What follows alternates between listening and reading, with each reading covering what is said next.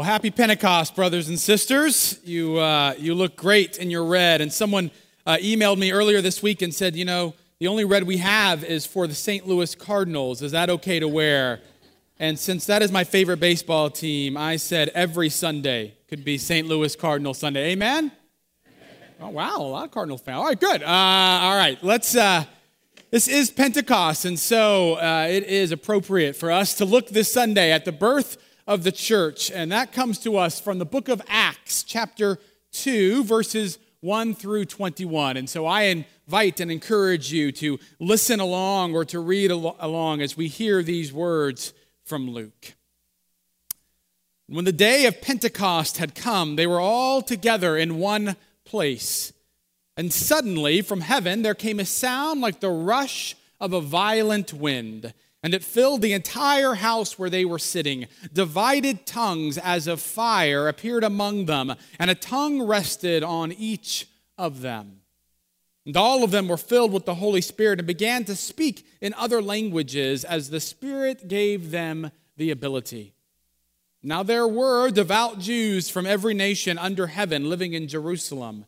And at this sound the crowd gathered and was bewildered, because each one heard them speaking in the native language of each. Amazed and astonished, they asked, "Are not all these who are speaking Galileans? And how is it that we hear each of us in our own native language? Parthians, Medes, Elamites, and residents of Mesopotamia, Judea and Cappadocia, Pontus and Asia, Phrygia and Pamphylia, Egypt, and the parts of Libya belonging to Cyrene, and visitors from Rome, both Jews and proselytes, Cretans and Arabs, in our own languages we hear them speaking about God's deeds of power." And all were amazed and perplexed, saying to one another, "What does this mean?" But others sneered and said, "They are filled with new wine." But Peter, standing with the 11, raised his voice and addressed them, "Men of Judea and all who live in Jerusalem, let this be known to you, and listen to what I say. Indeed, these are not drunk, as you suppose, for it is only 9 o'clock in the morning. No, this is what was spoken through the prophet Joel. In the last days it will be, God declares, that I will pour out my Spirit upon all flesh, and your sons and your daughters shall prophesy, and your young men shall see visions, and your old men shall dream dreams. And even upon my slaves, both men and women, in those days I will pour out my Spirit, and they shall prophesy. And I will show portents in the heaven above, and signs on the earth below, blood and fire and smoky mist. The sun shall be turned to darkness, and the moon to blood, before the coming of the Lord's great and glorious day. Then everyone who calls on the name of the Lord shall be saved." Brothers and sisters in Christ, this is the word of the Lord. Thanks be to God. Let's pray. God, we come to you on this Pentecost Sunday, when we are reminded of your Spirit. Forgive us for those times, Lord, when we grieve the Spirit, for those times when we lean upon ourselves rather than you. And Lord, we pray that on this Sunday, the words of my mouth and the meditation of all of our hearts will be acceptable in your sight, O Lord, our strength and our Redeemer. Amen. Well, as Scott said, this is the last Sunday of our sermon series on Wake from Resurrection to Pentecost. And so I was thinking this week about Resurrection Sunday, especially about Easter Sunday, and about what we discussed on that particular day. If you were here, you may recall we talked about the fact that it is a bold and outlandish claim to say that we believe as Christians that someone, Jesus, has been raised from the dead. And that we shouldn't probably try and just brush that off or act like it's not that big of a deal, that it is a pretty huge claim. And how strange it is, we discussed, that we actually invite people to come in on that Sunday. That really, we should probably not invite them to come on that Sunday. We should invite them to come on a Sunday when we're talking about loving our neighbors or doing unto others as you would have them do unto you. That's That's much more palatable. There's no reason to scare people off in the very beginning. So I found it somewhat striking that here, some 7 weeks later, we are at Pentecost Sunday, and we are met yet again with a remarkably strange story, are we not? I mean, this is kind of a fascinating passage, really. And like Easter, it kind of starts out kind of more mundane. You remember Easter Sunday, how did it begin? With women going to anoint the body, the dead body of Jesus. Very normal, right? Well, here, of course, and John kind of addressed this last Sunday. John did a great job last Sunday, amen? And so we don't have to clap. I mean, no, I'm just kidding. And so, where they were doing what? They were gathering, and they were waiting, and they were praying, and they were listening to a sermon. What does that sound like? Sounds like church. Sounds like pretty normal, typical church. Sounds like something we might have going on here, even right now. And then all of a sudden, a sound like a rushing wind. I get a sense like a sound like a train all of a sudden started pouring through, and flames began to come down and rest all around people. They were like tongues, if you will. And immediately people started speaking other people's languages. And people who were outside were saying, well, what is that? What's going on? And some thought, well, this is, striking. And others said, well, these people must be drunk. And all of a sudden, this kind of very normal, palatable story becomes remarkably strange. And I wonder how many of us have thought about what you might do if you were visiting on a particular Sunday. If you had just happened into the room and you saw people there praying, you would think, okay, this is pretty normal. I think we can handle this. And then all of a sudden, the tongues started flying out. Flames started coming in. There was a weird wind. What might you do? Would you run? Would you just sit there fascinated? Would you go and tell everyone what weird things you were a part of? What would you do? I've told you all many times now already, I was raised in a Pentecostal church, and one of the things that we always knew, we may not have discussed it, but I always knew, is that you never invited a visitor on Sunday night. Because Sunday night was when things like this started happening, right? The Holy Spirit, I don't know if you know this, is a late riser, so he wasn't there at the Sunday morning service, right? The preacher might get loud, there might be some excitement, but there was nothing like this. And so you never brought a visitor into something like this because they would freak out. And so I started thinking about that and the difference, or thinking about Easter and Pentecost, and I thought, well, I guess it shouldn't surprise us that this is kind of a wild story, that this is an outlandish story. Because if, as we've discussed, we are called to be witnesses to the resurrected Savior, then surely, if that is a bold claim, then surely the story of the beginning of the church should also be pretty bold, pretty outlandish. It should exemplify the resurrection, should it not? And that perhaps what is strange is not this story, it is how rarely we as churches ever use as a measuring tool how close we reflect Pentecost Sunday. I mean, usually when we think of how we measure, we think of things like how many people are coming in, or how many programs we have, or how many Bible studies we're doing, and those are all good and right, and they should be a part of how we measure the health of a church. But we should also be asking questions like, how Pentecostal, like Pentecost Sunday, are we? How often are we as a church living in outlandish and illogical ways? How often are we willing to be disrupted by the Holy Spirit? How often would we prefer to just kind of have everything planned out perfectly, and we get a little bit upset if there is a disruption or if there is chaos in any way? Perhaps we should ask as elders and as a church, when's the last time that somebody thought we were drunk because of the way that we as ZPC were acting? I wonder, how often do we think like this? How often do we spend time asking whether or not we are speaking the language of those who are outside of our four walls.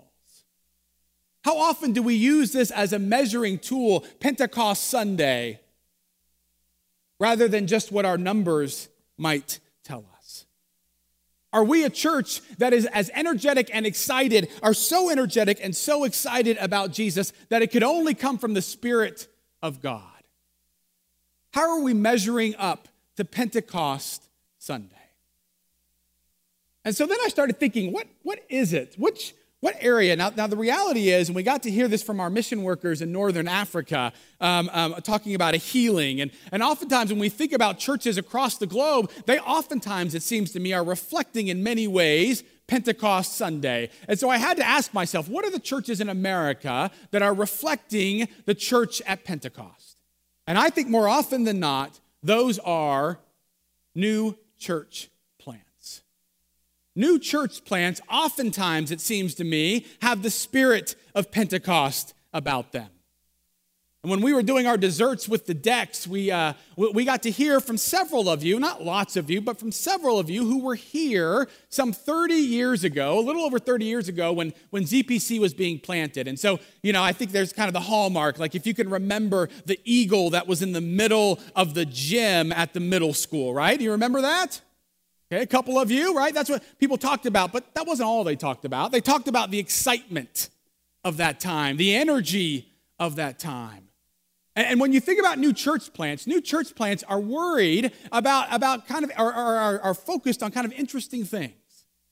They're focused on how well are they speaking the language of those outside of them. And why are they asking that question? Because if they don't ask that question, they're not going to grow. They're not going to survive. And the fact that a church even tries to plant is quite strange, because I think there's a less than 50% survival rate, which means it's not very logical, it's not very practical. And if I stood up here and say, hey guys, I've got a great new program that we're going to try, the odds of it succeeding are less than 50%. How many of you would say, let's do it? Probably not very many, but when you come and you're a part of a new church plant, that's immediately what you think about. Okay, we know that the odds are slim, but we're going to try it anyways. When you're in a new church plant, you have no idea what the future is. The people at Pentecost, they had no idea what the future was. You have no idea what's in store for you, but there's a part of you that's excited about that because you don't have that much to lose because you've just begun anyways. When you're in a new church plant, there's always a certain amount of chaos. Right? I mean, there's chaos because every Sunday you're like having to wheel out all the equipment, right? You got to get the chairs going. You've got all of that, right? You're kind of going back and forth. Oftentimes in new church plants, you meet in different places. And so nobody ever knows where you're meeting. Where are we meeting at this time? Are we still meeting in the old place? Everything is temporary. There's always open for disruptions, right? Because you're using equipment, sound equipment, that's very temporary, which means that you never know if it's actually going to last. I mean, you never know what's going to happen. I mean, everything is chaotic. Where are we meeting? What room are the kids in this week? There's this constant kind of upheaval. Much, it seems to me, like the chaos and upheaval and the worried about how we speak the language of outsiders that we have on Pentecost Sunday. But then something happens. What do you think it is that happens that begins to change that?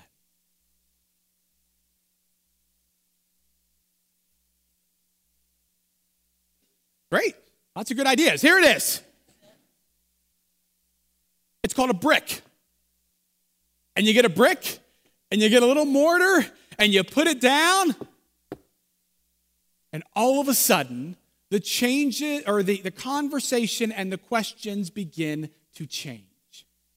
Because what kind of questions do you begin asking? How many bricks? How are we going to preserve this building? You start putting signs up like no food or drink in the sanctuary because we don't want to stain the carpets, right? We start asking questions like, why are our water fountains kind of rusty? And why does that one water thing jut out so much? That's the question I asked after having my eye sprayed, okay? We start asking questions about how do we preserve this? How do we make sure everything in here is going to be okay? right? We start asking, we start focusing more on how are we communicating to the people inside these walls? Are we communicating clearly to the people in here? And we spend less time asking, how are we communicating to people outside? We spend lots of time trying to make sure that the flow of worship is great and that there are no disruptions. We have a cry room. Can everyone wave out there to the cry room? Because heaven forbid that we hear a child disrupting us.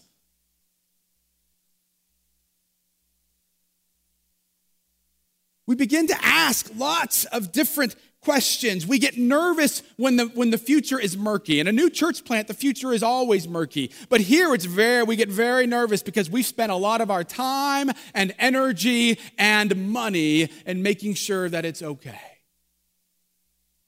And you see, we subtly begin to move from a mentality of innovation and disruption and flexibility to one of preservation, settlement, and stability. Now, hear me. Don't get nervous. I'm not saying we should sell the building. Though ironically enough, just a few months ago, someone called and said, hey, we heard that you were wanting to sell the building. Don't worry, they weren't asking enough. But when they do, we'll sell. The reality is there are great things about a building. Jesus tells us to love the children. And so every day, Monday through Friday, and then of course on Sundays, but Monday through Friday, we get to love the children of the community through Noah's Ark. And that's a great and wonderful thing.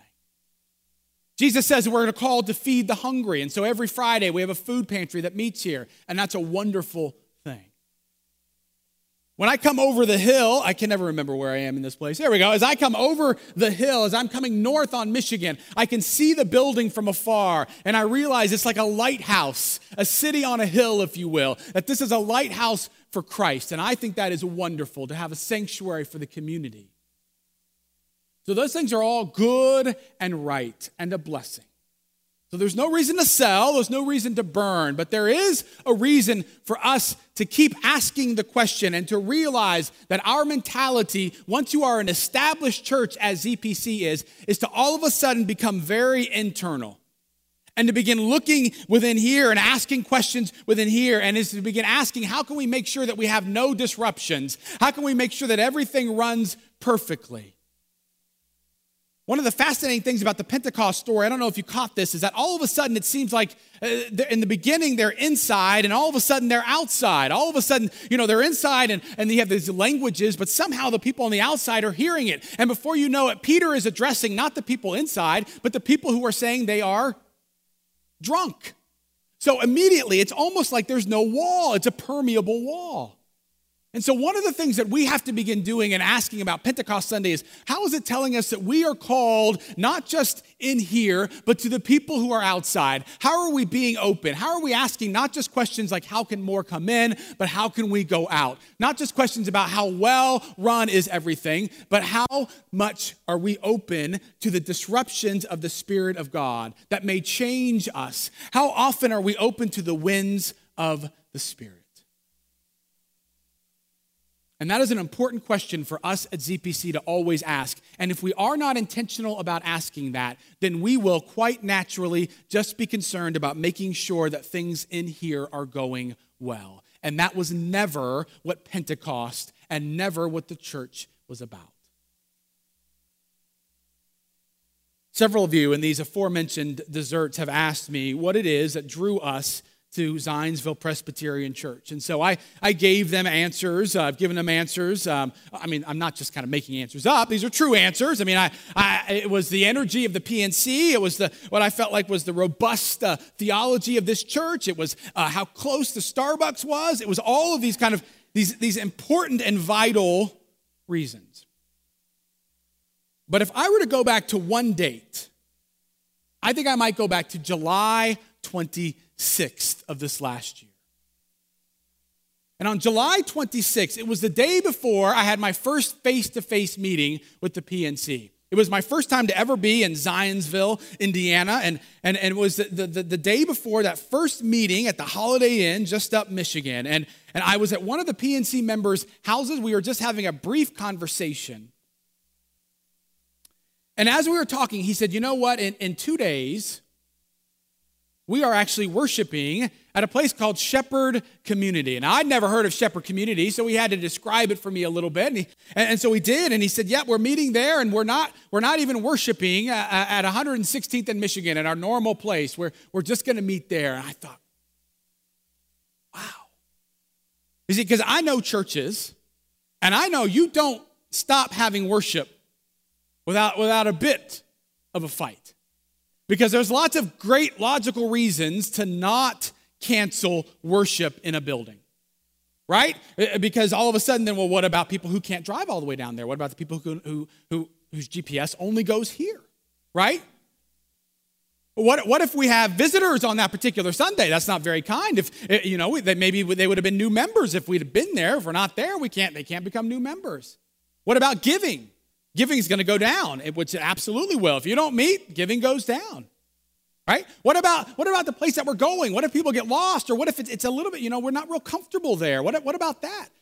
What about the reality that there's going to be worship style? It's very different than the worship style that we like. There are lots of great logical reasons that keep churches from ever canceling worship. And so I asked this PNC member, not how much grief did you get, or not if you got grief, but how much grief did you get? How much pushback did you get to cancel worship? And he said, actually not really very much at all. And when he said that, I said, I will take the job. And he said, we haven't even offered it to you. Now, I made that part up. But when he said that, I knew that this was a church where the spirit of Pentecost is still alive, a church that is open to the disruption of the Spirit, a church that says we are willing to do something even if it isn't logical, even if it doesn't make sense. We are willing to be uncomfortable. Now, don't get me wrong. I don't expect that everyone was super happy about it, and my guess is that there is probably a few elders who might have heard something about it, but you didn't allow it to stop you from doing something different, from being open to the Spirit of God, from saying, let's go someplace else and see how the Spirit of God is working on the Near East Side. And for me, at least, I said that is the kind of church that I want to be a part of. Not a church that just simply has great worship in here, but a church that says we are willing to go someplace else and worship the Spirit of God, because we believe that the Spirit of God is not just alive at 116th and Michigan, but is alive throughout all of this city, throughout all of this country, and throughout all of America. Amen? And so I was remarkably excited about that. But I want you to know that's not enough. And that one of the things that we have to continually do is be intentional about putting these kind of interruptions and disruptions into the normal life of the church so that we can be open to wherever it is that God is calling us. And that means that while we love the building, we do not idolize the building. When I was pastoring in Chicago, we were opening our doors up to these apartments next door, and there were lots of kids coming in, kids who had never been to church before. And the thing about that is they've never been taught proper church etiquette. And so if you can imagine, they were coming in to the church sanctuary with Kool-Aid in their cups. And so I had to stand up one Sunday after enough of a concern about this, that they were being scolded for this, and I had to say, I hope that kids come in here with Kool-Aid, and I want you to know, I hope they spill it. Now, I was gone the next Sunday, but that's, it's the kind of courage I have. But we have to do things that are intentionally reminding us that why we have this building is for the greater kingdom of God. We have to leave space for disruptions of the Spirit in our own personal lives and in the life of this church, to not be so scheduled that we can never listen to the winds of the Spirit. We have to make sure that we aren't so concerned with making sure that we are being clear in here that we forget the importance of making sure that we are being clear to those outside of our four walls. And we have to do things that are so ridiculous and so illogical and so impractical at times that people think we have been drinking. I am excited to be here these next 2 Sundays with you in worship, but I am most excited about worshiping with hopefully many of you, if not most of you, in 3 Sundays when we go down to Shepherd.